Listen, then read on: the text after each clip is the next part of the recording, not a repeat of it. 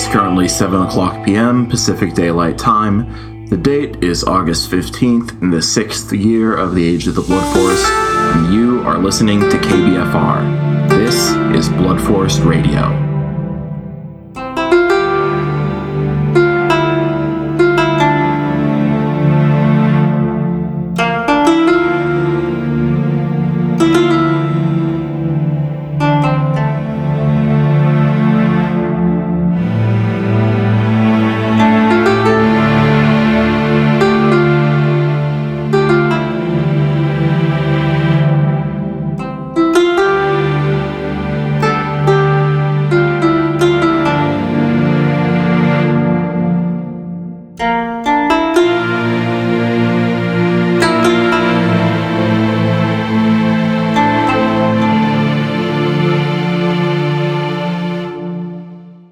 Recently, a number of loud explosions have been heard throughout San Francisco.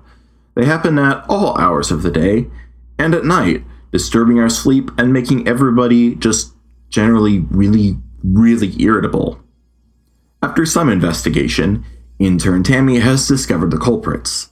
On his last trip through the Blood Forest, Canada Steve discovered some discarded 4th of July fireworks, and for reasons unbeknownst to God or man, he brought them back to the city, whereupon they were purchased by a group of urchins and ne'er-do-wells. They were led, of course, by Honeybean, the feral orphan girl who recently orchestrated the burst fly attack at the alcalde's party. Typical. Kids will be kids, I guess, but the youth of today goes above and beyond when it comes to juvenile shenanigans. I suppose that's to be expected.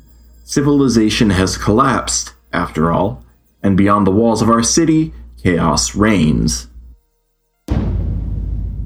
Speaking of random explosions disrupting the lives of sane people, there have been mysterious booms coming from the north, beyond the Richmond-San Rafael Bridge. Sounds like our beloved city's self-proclaimed arch-enemy, the Iron Lord of San Quentin, is up to his old tricks, and by tricks, I mean experimentation with fun new forms of chemical warfare, or possibly just a meth lab blowing up.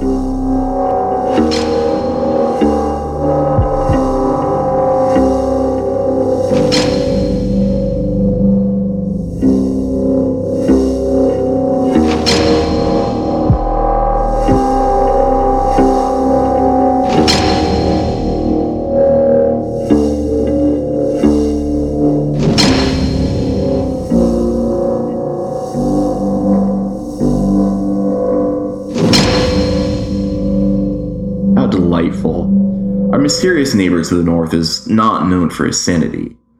In fact, it's hard to say what he's known for, or even what his name is, what he looks like, or anything about him. The blockade in San Pablo Bay is, and still remains, as impenetrable as a Mormon schoolgirl on the night of the senior prom, and to make matters worse, the Iron Lord recently mounted some seriously heavy-duty artillery on the Richmond-San Rafael Bridge, so it's probably a good idea to stay away from that whole end of the bay for a little while. Of course, the blockade to the north cuts off all access to the Sacramento Delta and the Central Valley, which isn't that much of a loss, because, let's face it, Fresno and Stockton were post-apocalyptic wastelands before the coming of the Blood Forest.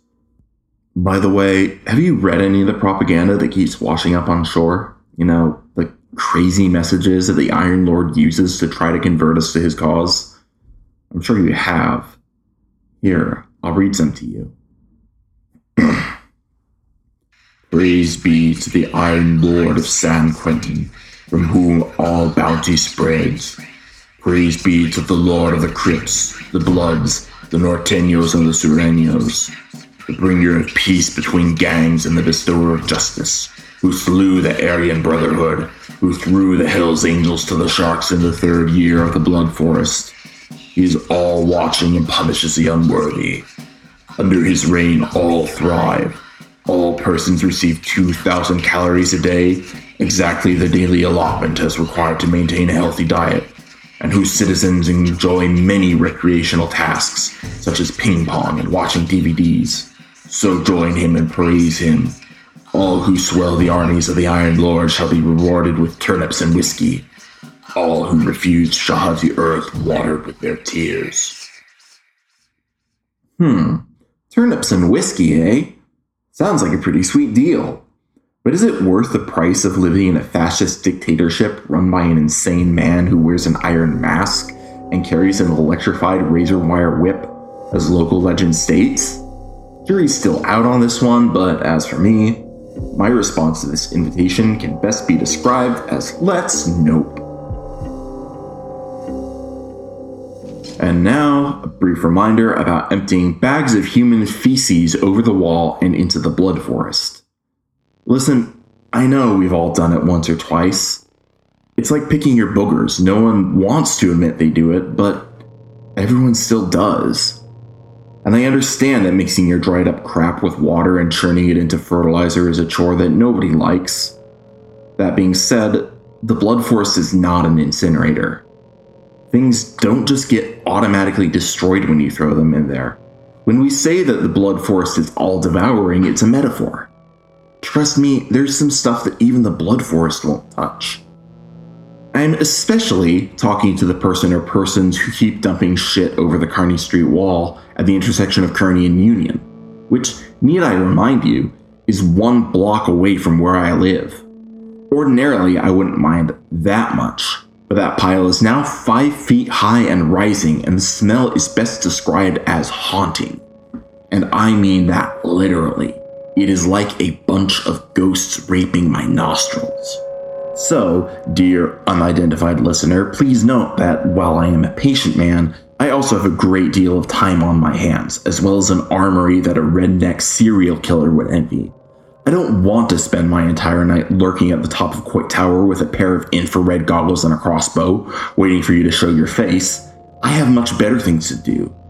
But if you keep adding more anal secretions to your feculent shit heap, let me remind you that, like God, I am ever watching, and I am vengeful. Intern Tammy just came in and handed me a piece of paper. Well, listeners, looks like there's been some breaking news. You know Captain Squidwardo, the crab fisherman? I know. His real name is Eduardo Martinez, and he hates to be called that, but he's a tall, bald man with a big nose and a perpetually grumpy expression, so yeah, real Squidward-looking motherfucker. Anyway, sounds like he's been kidnapped. By pirates. The Iron Lord of San Quentin appears to have mobilized a naval strike force, and Captain Squidwardo must have strayed a little too close to their territory. The pirates have been described as 4 very large men with prison tattoos and the gimlet-eyed gazes of hardened convicts. They took Captain Squidwardo and his nephew hostage and sent the other member of his crew, Crabclaw Jimmy, back to San Francisco to negotiate with the alcalde for ransom. In addition, they sent along a letter from a man who claims to be the Iron Lord's personal secretary, majordomo, and right-hand man, a fellow who goes by the terrifying name of Billy the Clown. We're dealing with clowns here, people. This is not a joke. Clowns. I won't say we should panic, but we should definitely be afraid. Very afraid. The letter reads, "The Iron Lord of San Quentin is both the bestower of mercy and the inflictor of pain. He is the arbiter of justice and punishment, and he does not take the encroachment of the cowardly and feeble men of the city lightly. The large-nosed man you call Captain Squidwardo is a spy, sent to prepare an assault on the territory of the Iron Lord. We have detained him and his shorter, small-nosed relative, but the Iron Lord, in his benevolent mercy, is willing to negotiate for the large-nosed man's release. Send a representative of your city, unarmed, to the visitor center on Angel Island. But be warned, should we suspect any treachery, we will kill your ambassador and festoon his intestines with Christmas lights, then string them from the Richmond-San Rafael Bridge as a warning. Do not provoke us. Justice will prevail." Well, that is most certainly a thing. More on this story as it develops. And now, a public service announcement from Lieutenant Michaela Winry of the Blood Forest Reclamation Brigade. Please stop sending complaints about the ongoing plague of nightmares to the BFRB. While the BFRB's duties are widespread and manifold, they do not include nightmare plagues. They cannot save you from nightmare plagues. They cannot protect you from nightmare plagues. They cannot do anything about nightmare plagues whatsoever, so please stop bothering them about nightmare plagues. As Winry puts it, we have legitimate shit to do. We can't come to your house and hold your hand whenever you have a bad dream. Remember, it is all in your head. If I might be permitted a moment to editorialize, listeners, well, duh. Where else would nightmares be? Now, granted, the idea of a plague of nightmares sounds ridiculous, but is it any more ridiculous than a meteor-born alien spore landing on Earth and creating a forest that spans the globe and devours all? Yes, it sounds insane. But this is not the age of sanity. We are long past sanity by now. We have gone so far beyond sanity that we have circled all the way back around to sanity, crawled up sanity's asshole, and clawed our way through its digestive system and burst through the abdominal wall like the motherfucking chest burster from Aliens. Now is not the time for sanity. Now is a time for action. All complaints should be directed to that shiny-toothed, holier-than-thou motherfucker Brad at the BFRB. We're getting word that the alcalde's representative, City Councilman Wilmington Price, just returned from Angel Island, where he met with his counterparts from San Quentin. I've just been handed a report from Tammy, and let me tell you, it's harrowing stuff. Councilman Price went to Angel Island alone and unarmed, kayaking solo across the chill waters of San Francisco Bay. It was a cold summer night. The air hung heavy over him. His breath steamed before him. The only sources of illumination were Councilman Price's LED headlamp and the gibbous moon rising orangely over Mount Diablo. Other than that, it was perfectly silent and perfectly still, save for the lapping of the bay against the councilman's kayak and the whisper and slice of his paddle blades through the water.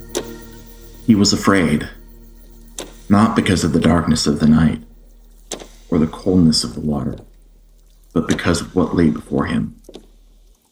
For Councilman Price is an expert kayaker and a passable dentist, but that is no defense against the shadow of the unknown that loomed to the north.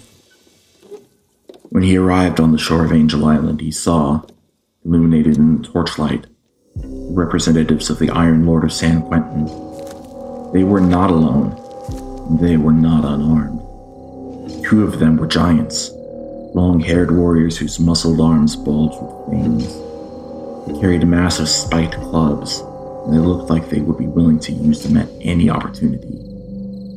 One of the men was as black as a statue carved of obsidian, and his hair was bleached blonde, like bones in the desert. The other had skin as pale as ice, with blue eyes to match. His hair was like a hole in a frozen lake, utterly black. But those men, as frightening as they were not the ones that made Councilman Price shiver with fear. Instead, it was the man in the middle.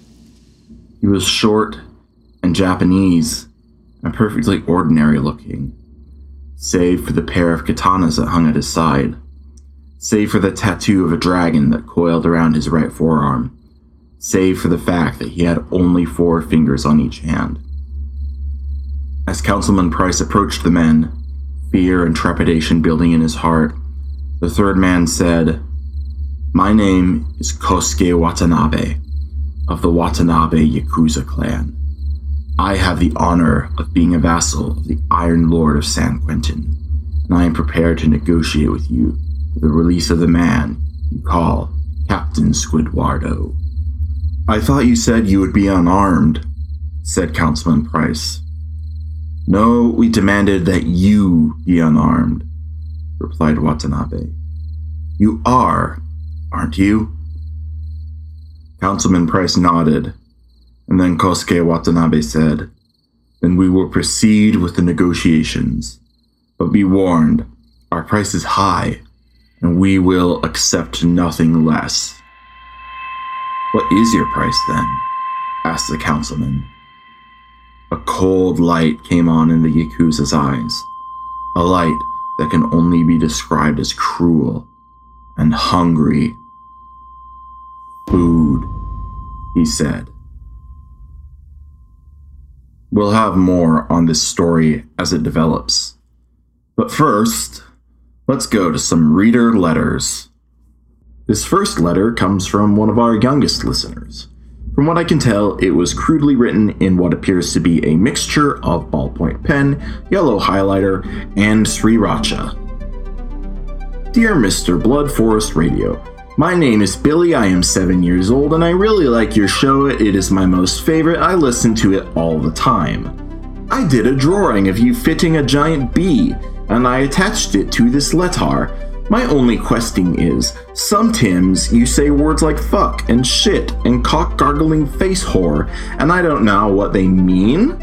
I asked my mom, but she just turned all red and wouldn't answer me. So my question is, what do all these words mean? Your friend, Billy, age 7. Well, Billy, this picture of a bee is, well, it's almost certainly a bee, but I wonder what it's doing. Is it stinging someone? Flying the flag of Venezuela?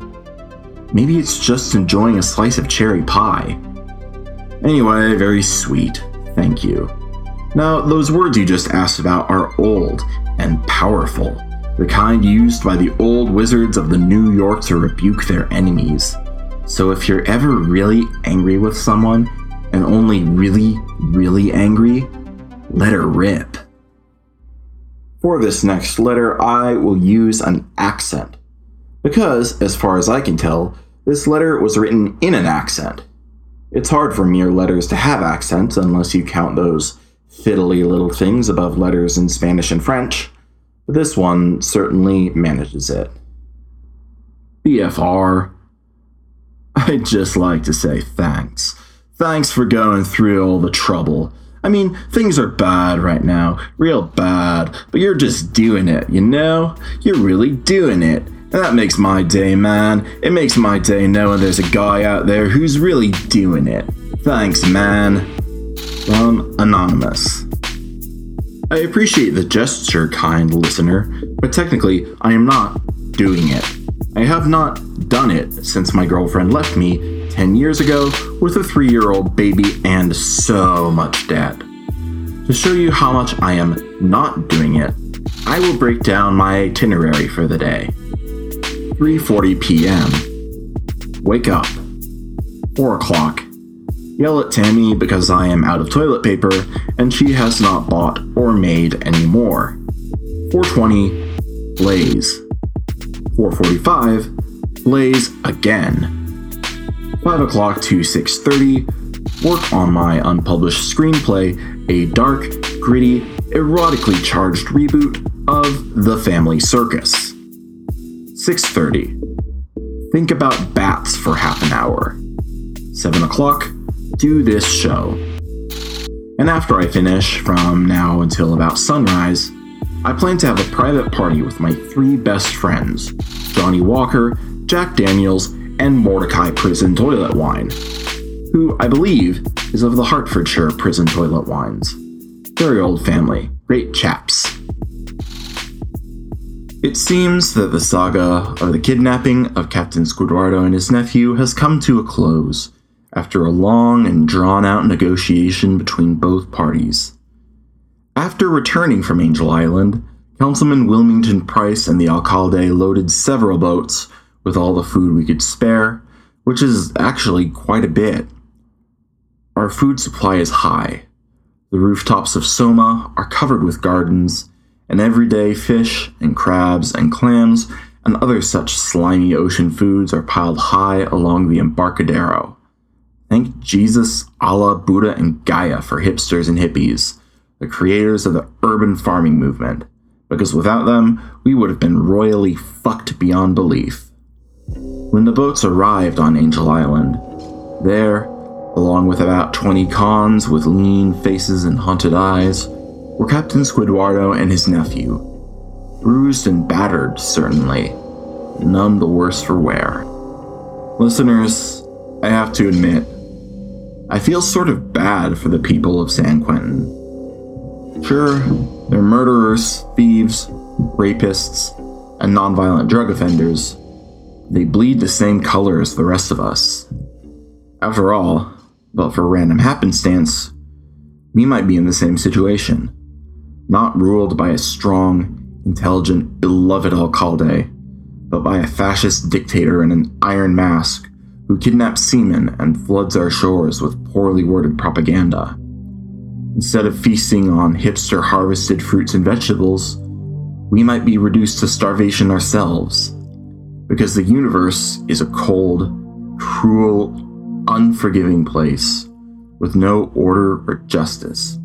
Sure, good things happen to good people, and bad things happen to bad people, some of the time. But good things don't happen because we're good, and vice versa. For every criminal sent to prison, there is an innocent man who has been condemned to death. For every person who is happy and sheltered and well-fed, there is someone out in the rain, starving.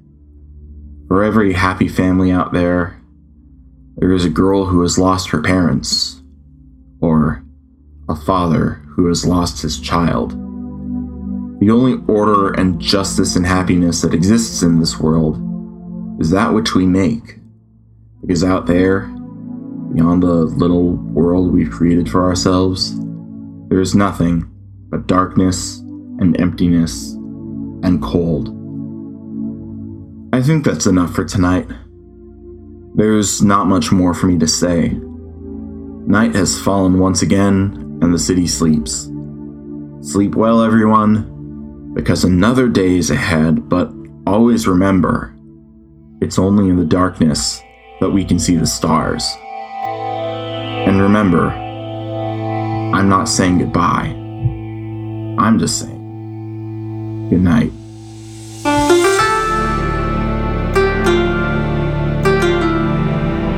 Blood Forest Radio is written by Ian P. Johnson and Daniel Lindsley and performed by Ian P. Johnson. Music for Blood Forest Radio is provided by Tim and Derek Hammersley. Have a question or a comment that you want Ian to answer during the letter section? Send it in character to letters@bloodforestradio.com. We'd love to hear from you. The fear of the day is phallophytophobia, the fear of dick snakes.